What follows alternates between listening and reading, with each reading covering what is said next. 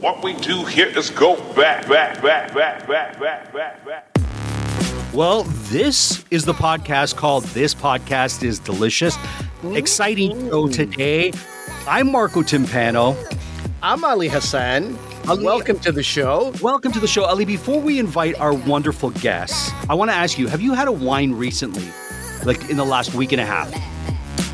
Not in the last week and a half. We took one. We took a 19 Crimes to a friend's barbecue.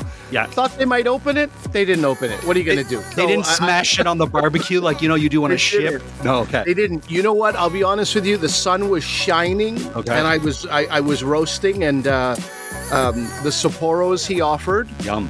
And we're going to talk to our guest about exactly this kind of stuff, right? Dispelling stereotypes and this kind of stuff. But with the sun roasting and these cold Sapporos in his fridge, I was okay with him not opening a red in that moment. I said, you know what? A cold beer was feeling good.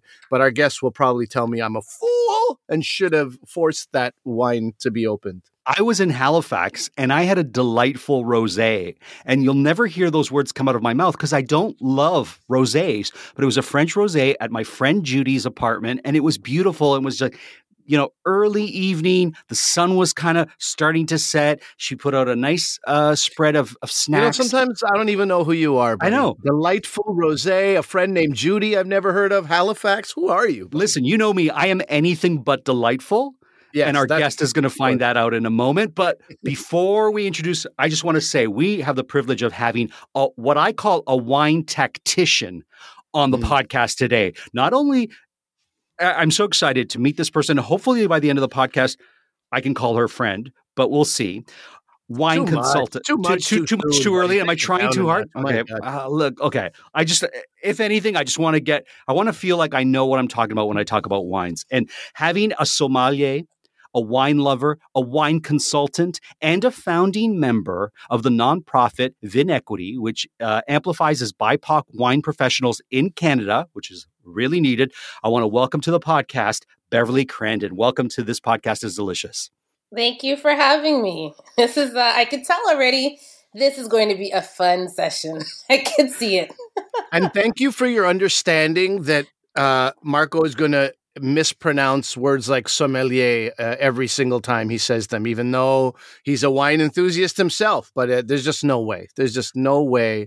Maybe in Italy they say sommelier, and then that's why he can't shed his Italian roots. Listen, it comes out of my mouth how it comes out of my mouth, Ali. What can I say? I know. It's a crapshoot every time. Beverly, thank you so much for being here. This is exciting. We both read and watched a piece on CBC about you.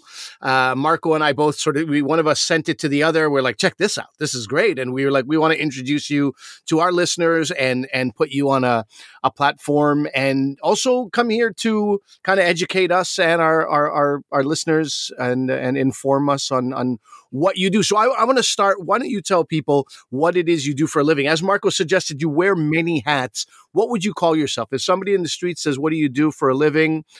Is there an elevator pitch, or is it like, sit down, you're going to need a few minutes? Yeah, no, I simply say I'm in wine consulting. But, I had a teacher say to me, you're educating. And I was like, I never thought about it that way with what I do. So to answer your question about what I do, I'm the founder of a company called Spice Food and Wine Group.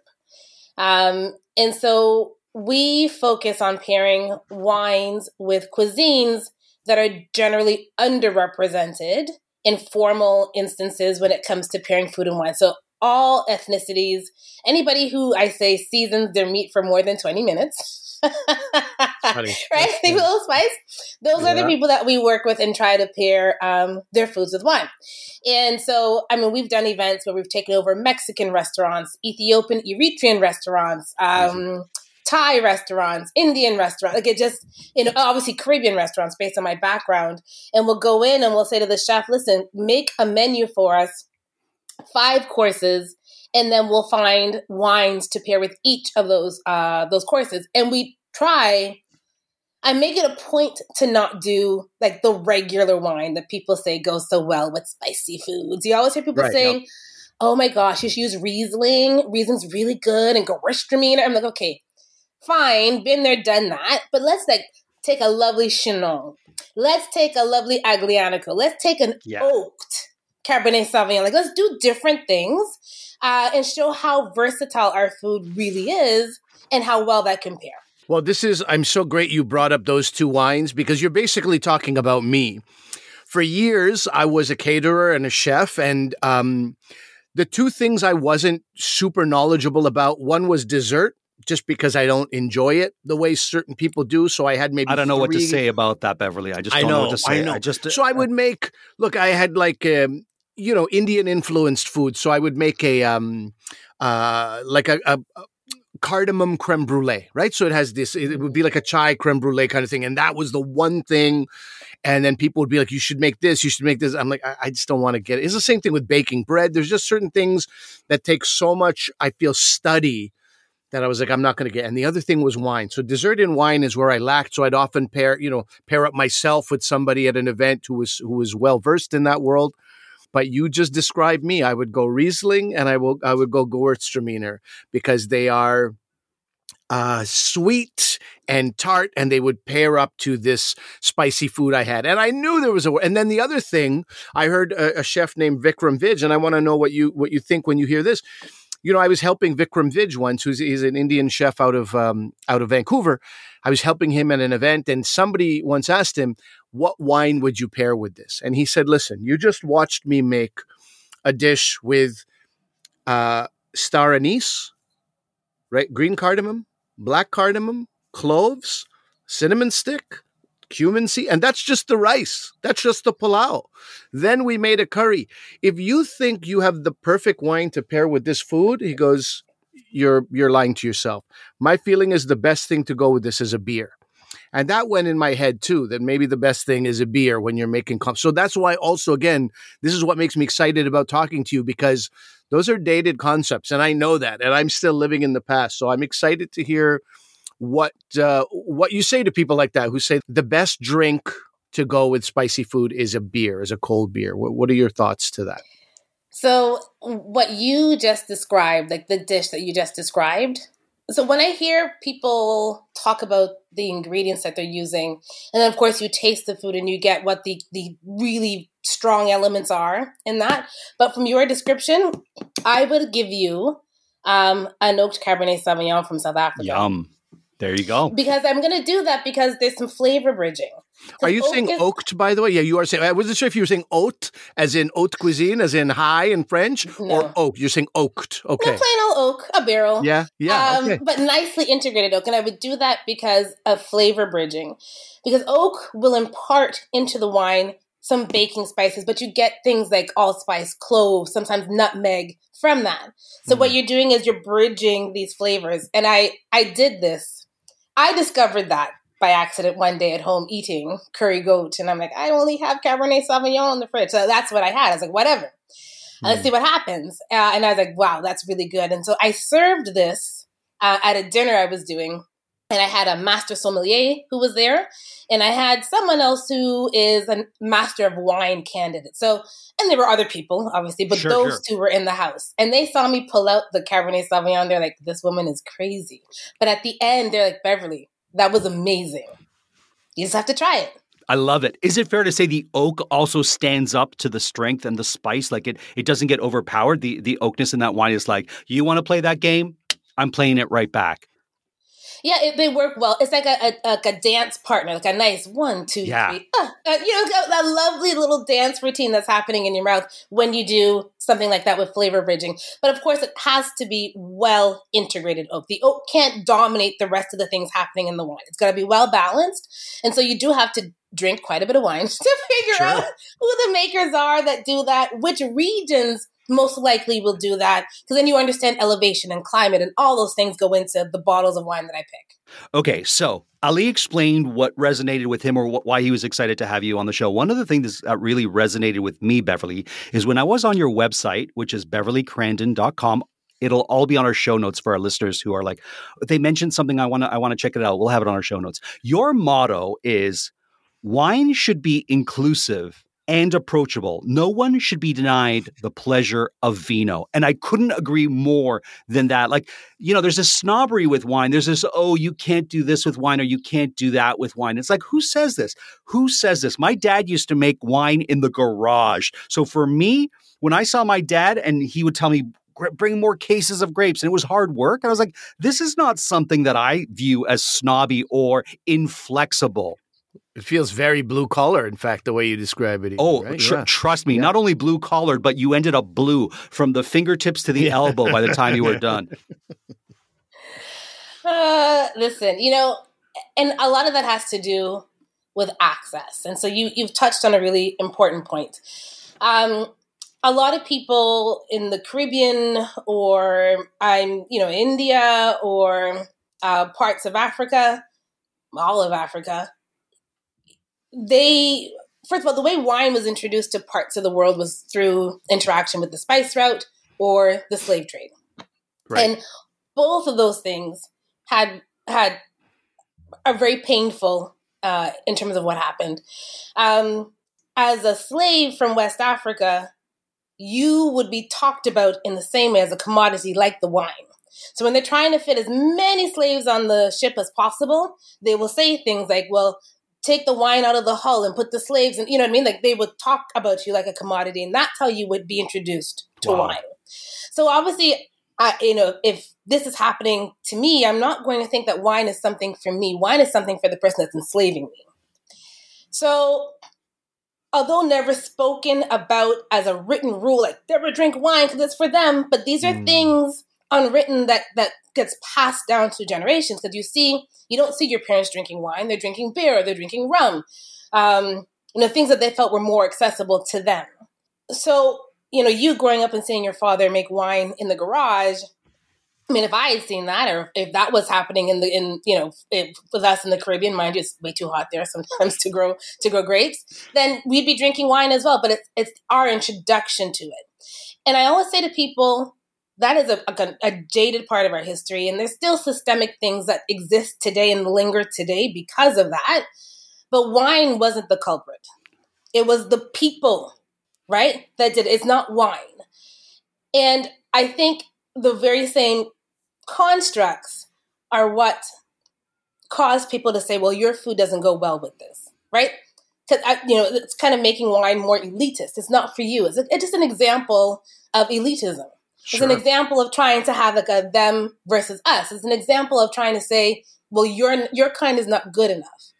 And unfortunately, in our history, those types of constructs existed. And I think wine was a part of that. My thing now is wine is not the thing. Let's change the narrative around that. I mean, I always say to people, I'm not in a position where I can make all these legislative rules and laws and change everything. Running for president, prime minister. I'm not in that position, but I do know wine, and I do know a lot of ethnic foods, and I do know that food and wine pairing is something that I can combat. And if I can do a dinner and show you how your dish from your background goes so wonderful with this wine you never thought of, then I hope someone at that table is going to say, well, why haven't we done this before? And then that's when you start to get some really interesting conversations about some levels of divisiveness, some levels of our history that cause that. But because you're doing it over food and wine, I find the conversations are a bit more amiable. Right. And then you start to learn that there's more similarities between us and there are differences. Love that. Through wine and food. And it's funny, 30 years ago. Choir on that.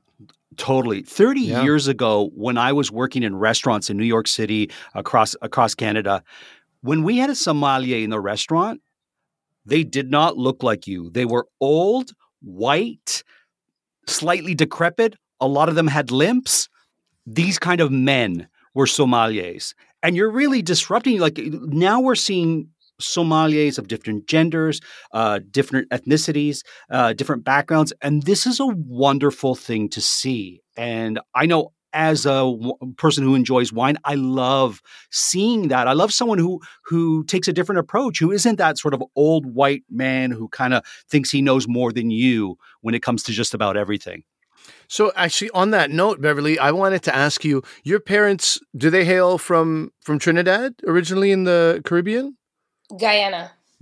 So I spent a little over a week in Trinidad, and it was a wedding, 4 days of it was a wedding, and these were people with some money. And to your point, never once was there wine anywhere. It was a wedding. Like, if not a wedding, then where? But there was stag, a man's beers. There was rum, obviously. And then there was scotch and coconut water. And this was like people with money at a wedding that was like, expenses were not spared. So how did you get into wine? Was it introduced to you by your family, or was it something just as a young person? Was it ever in your home? On special occasions, my parents would purchase wine, but they would purchase like that really, really, really sweet, syrupy, sweet wine. I was like, oh God. Anyhow, even as a child, when you would sneak and try some, I was like, I don't think I like that. Anyhow, That's what they would drink, but not often. And they would oftentimes too, like, leave this wine in the fridge. And it's like, now 8 weeks have passed. Someone comes over, like, would you like some wine? They would just serve them this old stale wine. I'm like, that is ridiculous. But they didn't know, right? They drink rum and beer, and that was what they knew. Like, my father could talk to you about all of the El Dorado beer, rum, and what's the best between 5, 10, 12, 21. He can verse you and school you in that stuff, but wine they didn't know. So for me, it was my first job out of university. I landed this role where I was responsible for schmoozing like large clients. And I'm in my 20s. I know nothing about wine because, university, you don't have lots of money and you drink questionable things. But anyhow. Sure. Yes. So I'm at dinner with this client from California. He was from San Rafael, and he was really, really into wine. And he said, Beverly, I'm going to order 2 different wines, bottles of wine for our meal tonight. And I was like, that seems a little like over the top. But he wasn't paying for it. The company was paying for it. So he was like, this is what we're going to do. And he explained why he was doing that, because we were having a tasting menu. And so he's like, this is going to go really great with these particular dishes and this with those dishes. I was like, whatever, I'm going to do it. And then watching him explain like each course and how the wine is interacting and so on, and his passion behind it, that's what got me curious and into wine. So it was someone introducing wine to me just out of university. But it was their passion and their passion around food and wine pairing that got me stoked. Do you remember what those wines were? I don't. Okay. I know they were both from California because that was his jam. So it was probably like a Cabernet Sauvignon and maybe probably like a Sauvignon Blanc from that region, if I think about what we have in market here from there, or a Chardonnay from that region. So what do you say to people who are listening, young people in their 20s, who've never approached wine, feel like it's, not in their wheelhouse, they didn't grow up with wine, and they're scared to even order a wine? What would be your advice to them? Really, it's all about what you like. You'll hear people who are wine writers say things like, oh, I get quince and there's some gooseberry, and I don't know why I make that voice when I make fun of wine, but then this is how I make them. That's the Somalier voice. That's the Somalier voice I remember when I was waitering 30 years ago. Yeah. Just ridiculous. And you get the dried earth and the rocks. And I'm like, dude, stop it. Like, come on. But wine is about bringing to mind your personal memories and experiences. It's not someone else's, right? So I would say that don't be afraid about picking up your wine and finding a wine or ordering a wine. It's really a personal choice and what your palate enjoys. What you enjoy is not what I'm going to enjoy. And that's fine. You're entitled to your opinion, and whatever makes your meal feel like a more harmonious experience in the mouth, do that. It's interesting what you've been talking about the last 5 minutes. Really reminds me of when somebody says something like, I'm allergic to curry. And you're like, in my head, I'm like, nah, you're probably just racist. Because curry is very diverse, all right? Thai curry, Jamaican curry, Indian curry, and India has 1 billion people. The curry is so different from top to bottom, right? So it's like to lump curry in one thing, you just haven't tried enough of it. And the same thing to be like, I don't like wine. What you're suggesting right now is like, you haven't even scratched the surface, probably, is what's going on. Exactly. And I remember you just said questionable choices in university. So I remember thinking about my upbringing. Here we go. No. Questionable choices. I'm going to tell you the way it reminds me a little bit what you're talking about gin for me. So in our house growing up, my dad always had one gin, Beefeater, he said, sometimes my friends' wives come over. So right away as a young person, I go, okay, so gin is a ladies' drink, right? Number two, my father, actually a problem drinker. But you know what? The Beefeater never went down. My dad was like, I got a problem, but I don't got that much of a problem. So I'm like, okay, gin is for ladies, and even alcoholics will not touch gin. This is my training. This is what I'm learning over the years. Then university, one of our friends was like, let's just drink something different. Let's have something different. Shots. And he says to the bartender, 5 shots of gin. And even the bartender was like, you sure about that? And he's like, 5 shots of gin. And so anyway, if you've ever had like a shot of gin, you're like, oh God.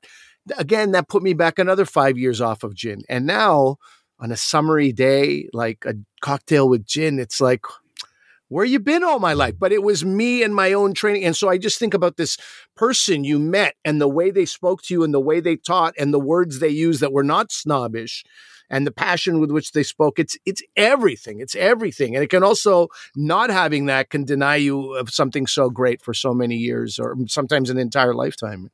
Exactly. And if you look at Canada and then hone down even more so into Ontario, and you look at our community and you look at how the community has changed in terms of percentage of immigrants or second generation immigrants and so on versus European or Canadian white Caucasian, like it's changing. So if people continue to speak about wine in very archaic ways, you're going to be ignoring a large part of our population. There are studies, Stats Canada, the most recent thing from them where they were trying to forecast, in the future, this is what, Canada's going to look like. It was something like only 40% of Canada was going to be of European descent, like that white Caucasoid descent. And everything else was going to be from other countries that have immigrated over here. So if this is the case, the more people need to be doing or talking about what I'm talking about and trying to get more people to discover new wines and try new wines and pair it with their food. Otherwise, the market, what do? It dies off with the or diminishes as that group of people tends to get smaller, right? Those people that have been talking about wine and making wine snobby and making wine seem like it's a barrier to anyone else, which leads me to VinEquity. VinEquity aims to ensure that people who identify as BIPOC work in all aspects of the wine industry, and they're given equitable treatment and opportunities to access. And like we said, you're one of the founding members of VinEquity. Tell us more about this organization. This is incredible. Mm-hmm. Yeah, like many things that have recently started, this came what we call like the Black Reckoning. So with the murder of George Floyd, everybody was like, oh, we're going to make change and so on. And so all of the people on VinEquity were female. The founding members are female and people of color. The 7 of us that founded the group. So we were like, well, we want to do something, but what can we impact? And we're all in wine and so on. And so we said, okay, well, let's start something that will allow us to amplify BIPOC voices in wine. And so we have 2 really big streams that we follow. One is mentorship. And so we'll connect BIPOC folk who want to get into wine, or they're in wine but very early in their career and they want to pivot in their career. And we'll connect them with industry pundits, people who are experts in the field, and they spend some time together one-on-one and they get mentorship that way. And a lot of those relationships continue past the 6 months term, which is wonderful, which is what you want. So you've got someone like a sounding board who's gone down this path before you.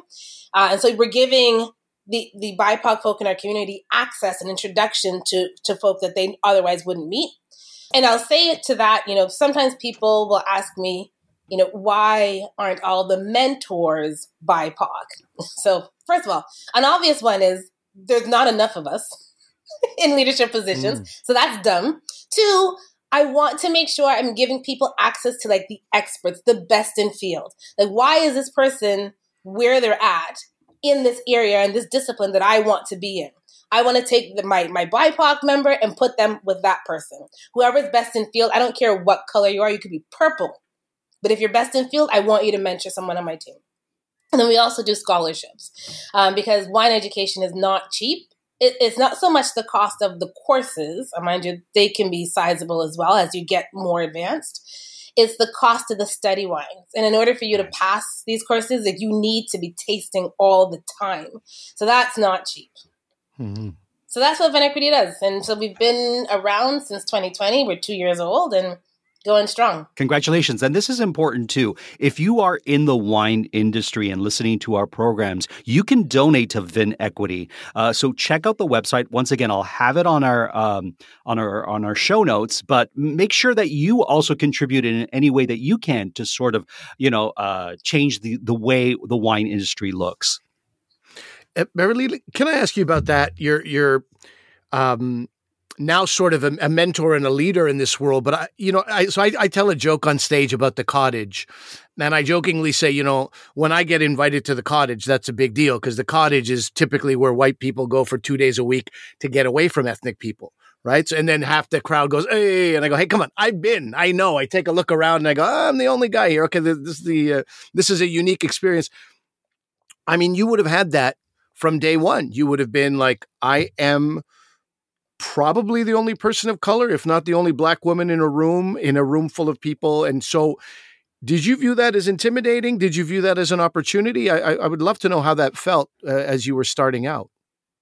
You know what's so funny? I grew up in Kitchener-Waterloo when, back when I was growing up in Kitchener, it wasn't a lot of multiculturalism there. Sure. Heavily German population for our listeners who wouldn't know Kitchener-Waterloo, white and German. Yeah.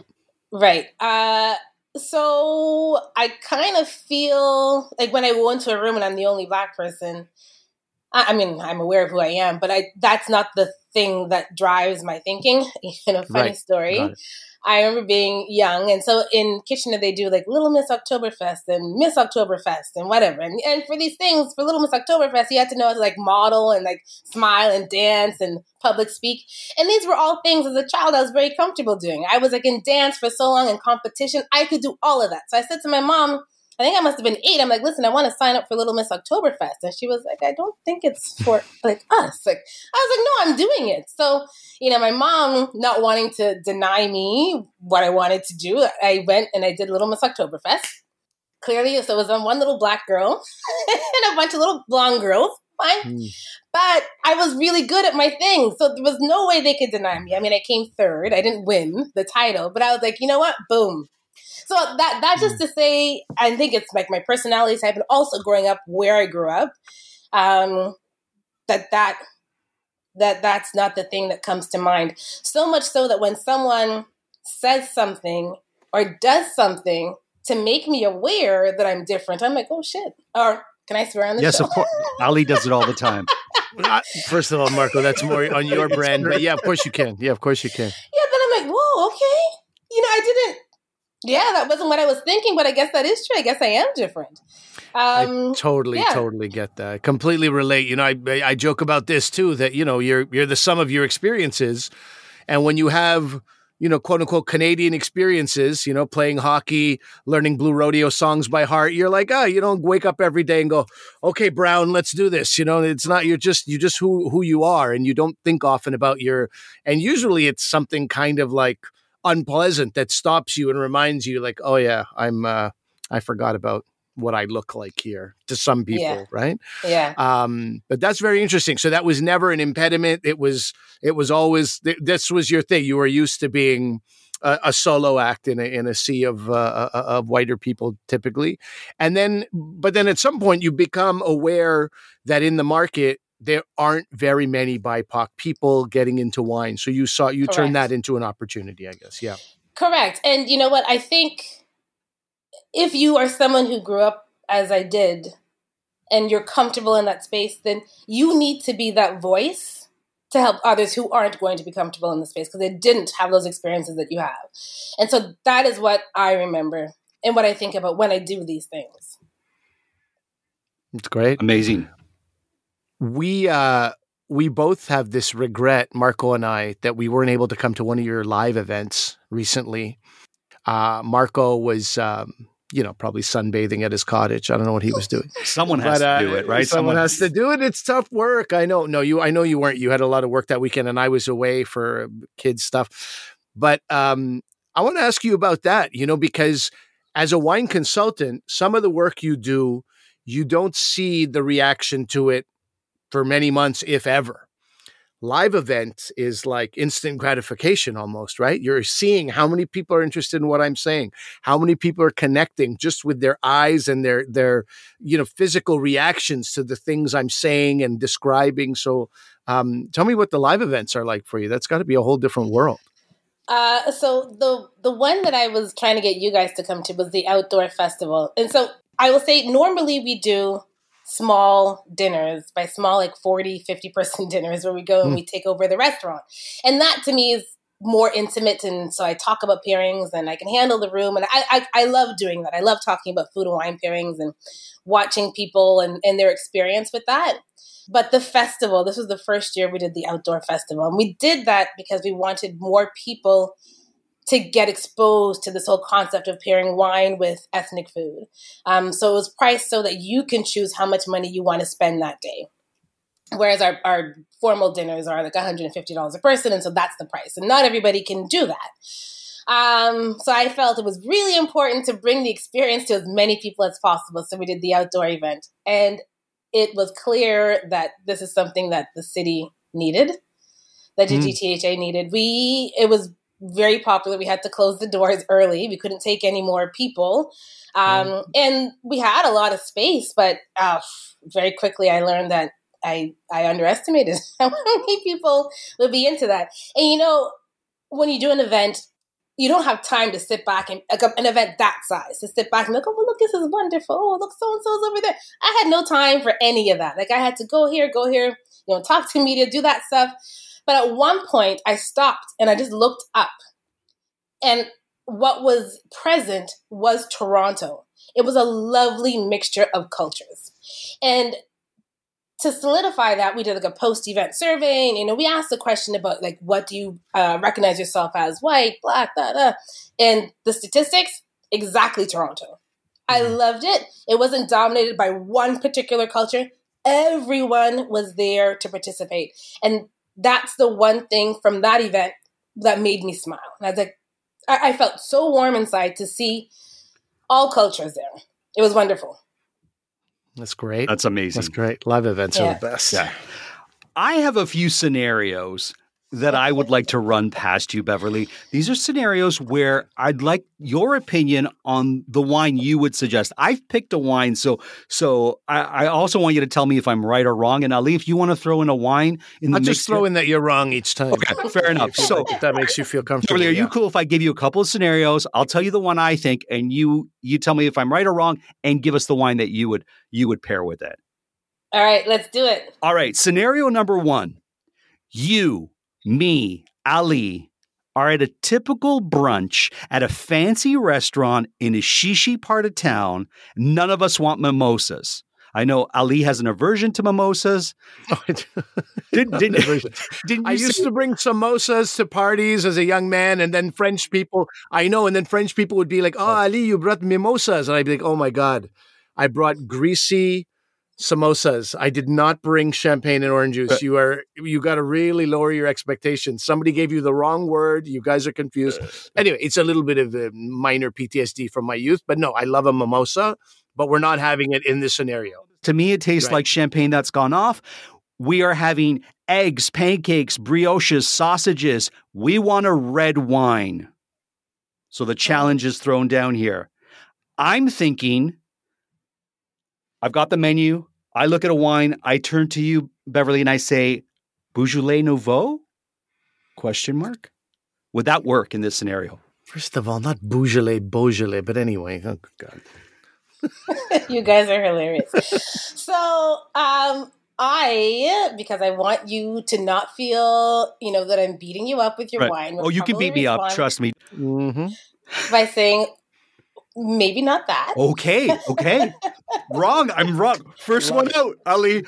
Maybe not that is so sweet. It's so gentle. Good for you. What?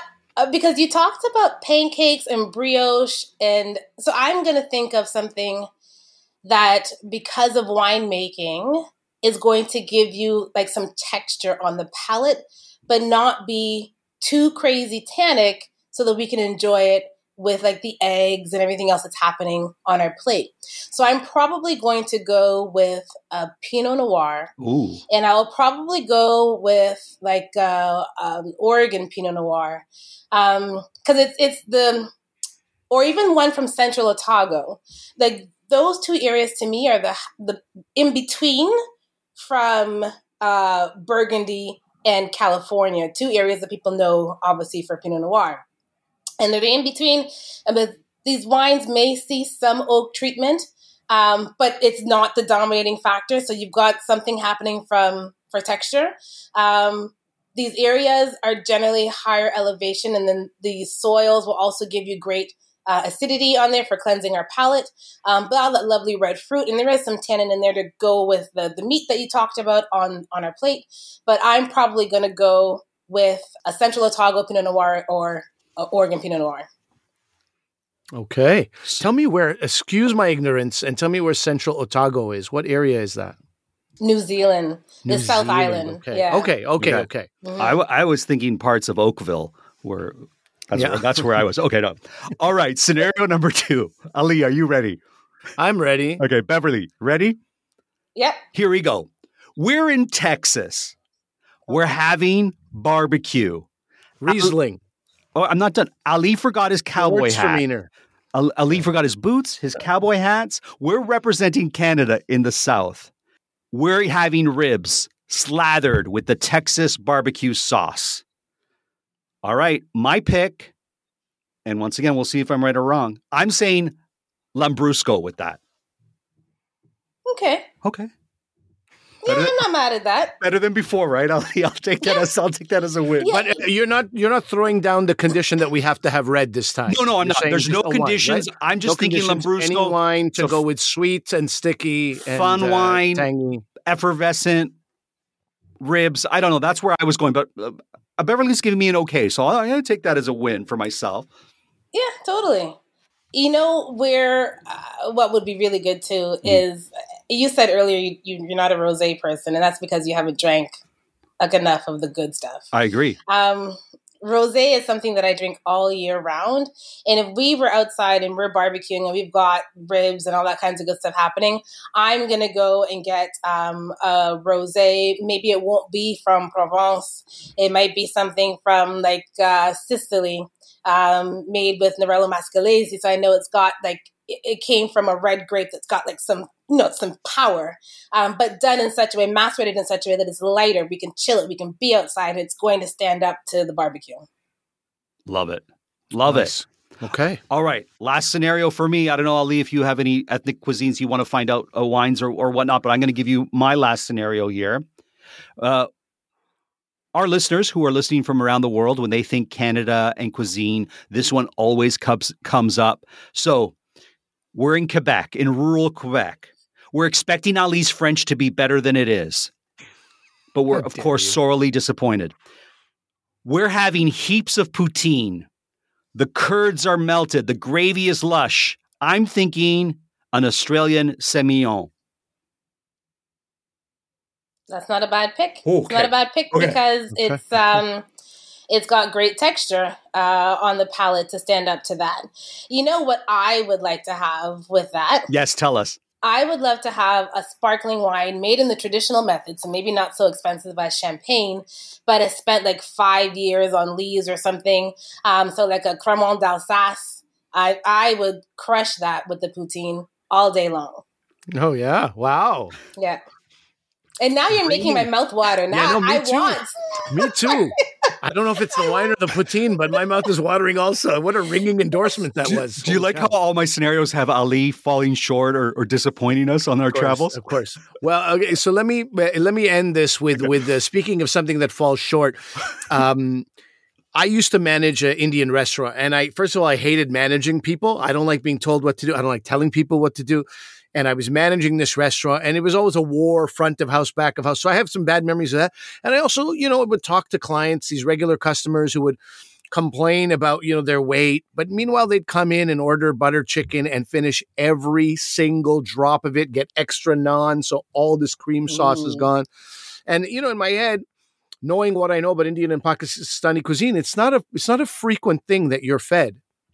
People, you'd think going to Canadian Indian restaurants that, butter chicken is 3 times a day. People eat butter chicken. Maybe once a month you get something that, the sort of regal in nature, So I'm asking on behalf of others. I'm not a butter chicken enthusiast, but I am asking on behalf of others, what is a wine to pair with a dish like butter chicken, which has some spice that comes out, a little bit of heat, not much, but like that creaminess. What do you do in those situations? Yeah. I talk about Italy quite a bit. I actually, that is my favorite wine country. If I couldn't love Beverly anymore than this moment. This was unnecessary. It just tipped. We could have done this off air. Right, we could have done this when we stopped recording, Beverly. This. Thank you. I take all my wine back. All the mistakes I made. This is the moment for me on the podcast, Beverly. Thank you. Thank you. Well, it's because the wine styles in Italy range from north to south, east to again. You could just have so much. Anyhow, northeast Italy. Like Alto Adige, the Veneto. If she says Friuli, I'm going to have a heart attack. If she says Friuli, that's where my mother's from. If I couldn't love you more than the moment we just had, now twice as much, all the love in the world. She's hit the region my mother's from. Thank you. I cannot wait to hear. I will stop talking right now. Beverly, this is a man who gets no recognition, no love. Nobody cares about anything he does in this world. So you're doing God's work here. So thank you for that. But yes, what is the Italian wine or wines you would pick here? A really good producer, their Pinot Grigio. People make fun of Pinot Grigio all the time because they see the ones in the LCBO for $8, $9. I don't even know how much they are now, but they're just effervescent, flat, whatever, but a well-made Pinot Grigio from an Italian producer in that Northeast Italy region is fire with our food. So good. So when I'm stuck on a pairing for a restaurant, I'm going there and grabbing a producer that's doing a Pinot Grigio or a white blend, because I know based on climate, based on elevation, I'm going to get great acidity, but based on winemaking styles, I'm going to get that creaminess from lees and malolactic transformation on the palate. Boom. So good. Anytime you want to go to Friuli and check out those wines, I'm with you, Beverly. And what a great thing. My culture, your culture, Ali, working well together here on the plate. It's nice. Loving it's nice to see. It's a thing of beauty.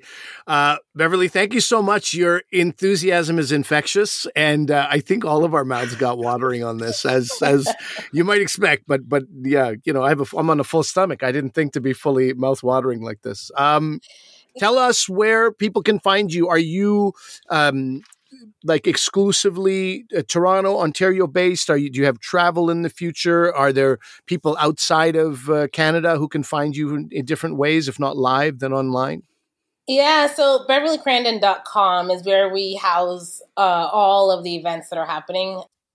We are planning our Fall Into Spice series, so there's going to be some announcements about that. We have a really exciting edition planned for Fall Into Spice that you guys would just have to come to. But next year for our Spring Into Spice, we're going to do the same festival concept here in Toronto, but that's going to be traveling. So people will be able to see the Spring Into Spice experience in other cities in Ontario at this moment. This is very amazing. Nice. And your wine consulting, is that something, can they hire you anywhere in the world? Can they fly you in and get your expertise? Forget the Zoom stuff. Yeah, if you're flying me someplace, yes, let's make that happen. Yeah. But with my consulting, and a lot of people are like, "Oh, you're pigeonholing yourself," but I'm like, I think that I feel there's a need. So my consulting is helping ethnic restaurants, and I use that term because I can't find a better word for ethnic food. Ethnic restaurants with their wine list.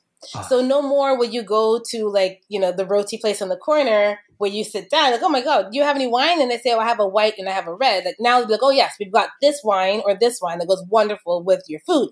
Because restaurants, this obviously from managing them and working in restaurants, money is made on your beverage program. And unfortunately, because people who sell wines don't understand those cuisines, they never go to those restaurants. and give them advice. So our consulting is there. It's like going into those restaurants and helping them with their beverage program so they can see elevation and profit. So we can talk to them about pouring only 5 ounces instead of the 9 that they try to give you in the wine glass, all of that. So that's our consulting. And then there's some private consulting that happens as well. I say that like, some private consulting. People who want to build up their cellars, but as you can tell, the work that I'm more passionate about when it comes to consulting is working with those restaurants. These wine reps need to speak to you too. Like these wine houses need you to speak to wine reps because it's a shame that wine reps aren't going to these restaurants. I worked in Italian restaurants. Every day we'd have a different wine rep going in there trying to hawk their wine or telling us why their wine pairs well with our food. And it's a shame that these wine reps don't have the education that you could provide for them to go to different restaurants, different ethnic, delicious restaurants to show them the wine that should be on their menu. I agree. I've talked about this before in the show. My father-in-law, who I admire quite a bit, immigrated here from Pakistan, started selling insurance in Saskatchewan. They lived in Saskatoon. And this guy would drive 5, 6, 7, 8 hours to farms that nobody else was going to sell insurance on, like he was doing the work other people would do. And what do you know? Top salesman year after year. He and his wife sent to Mexico, sent to Puerto Rico, sent to the Central America on the top salesman, right? Because he was doing stuff other people wouldn't do. If there's a wine rep out there listening, do the work other people aren't doing. This is an untapped market. And Beverly, you spoke about the same thing when we were talking about wine and access to wine. Musicians get it. Musicians do collaborations with, Latin performers, knowing how big the Hispanic market is. They do collaborations with Indian performers, knowing how many Indian music fans are. Wine shouldn't be regarded as anything, and I think the snobbery sometimes gets in the way of that, or the stuffiness, I should say. But I think you are clearly working hard to squash that. And thank you so much. Thank you for everything you're doing. It's great. Thank you for having me, you guys. Well, this has been an awesome episode. Beverly, let us know when Fall Into Spice happens, and we'll mention it on the podcast in the next few months when it's coming up. And we'll let our listeners know where they can go to check that out if they're in Toronto. And you guys let me know when we're going for poutine and come on Belfast. Yeah, absolutely. This can't just end on a conversation. This has to happen in person. With pleasure. All right. BeverlyCrandon.com is where people will go and see you. And thank you so much for lighting up our day today. Marco, thank you. Good for you. You started a little pale and now you're just red in the face with joy. If only the listeners could see you. It's true. Just this Friulian excitement that has overtaken your body. It's nice to see you like this as well. This has been a wonderful episode of This Podcast Is Delicious. Marco, tell people where they can find us. Social media. If they haven't already. Just type in This Podcast Is Delicious. You can always email us if you have an idea or if you have a question about wine and you're like, I don't know what goes with Icelandic food. We'll answer it the best way we can. We'll talk to Beverly. It is This Podcast Is Delicious @gmail.com. And wherever you listen to us, I'm going to go confidently say this was a 5-star episode. So please do give us those 5 stars. They make a difference. They get us on radars. That they give people access to us. No different from the wines and the access to wines. Thank you so much. Until we eat and drink again, we'll see you all soon.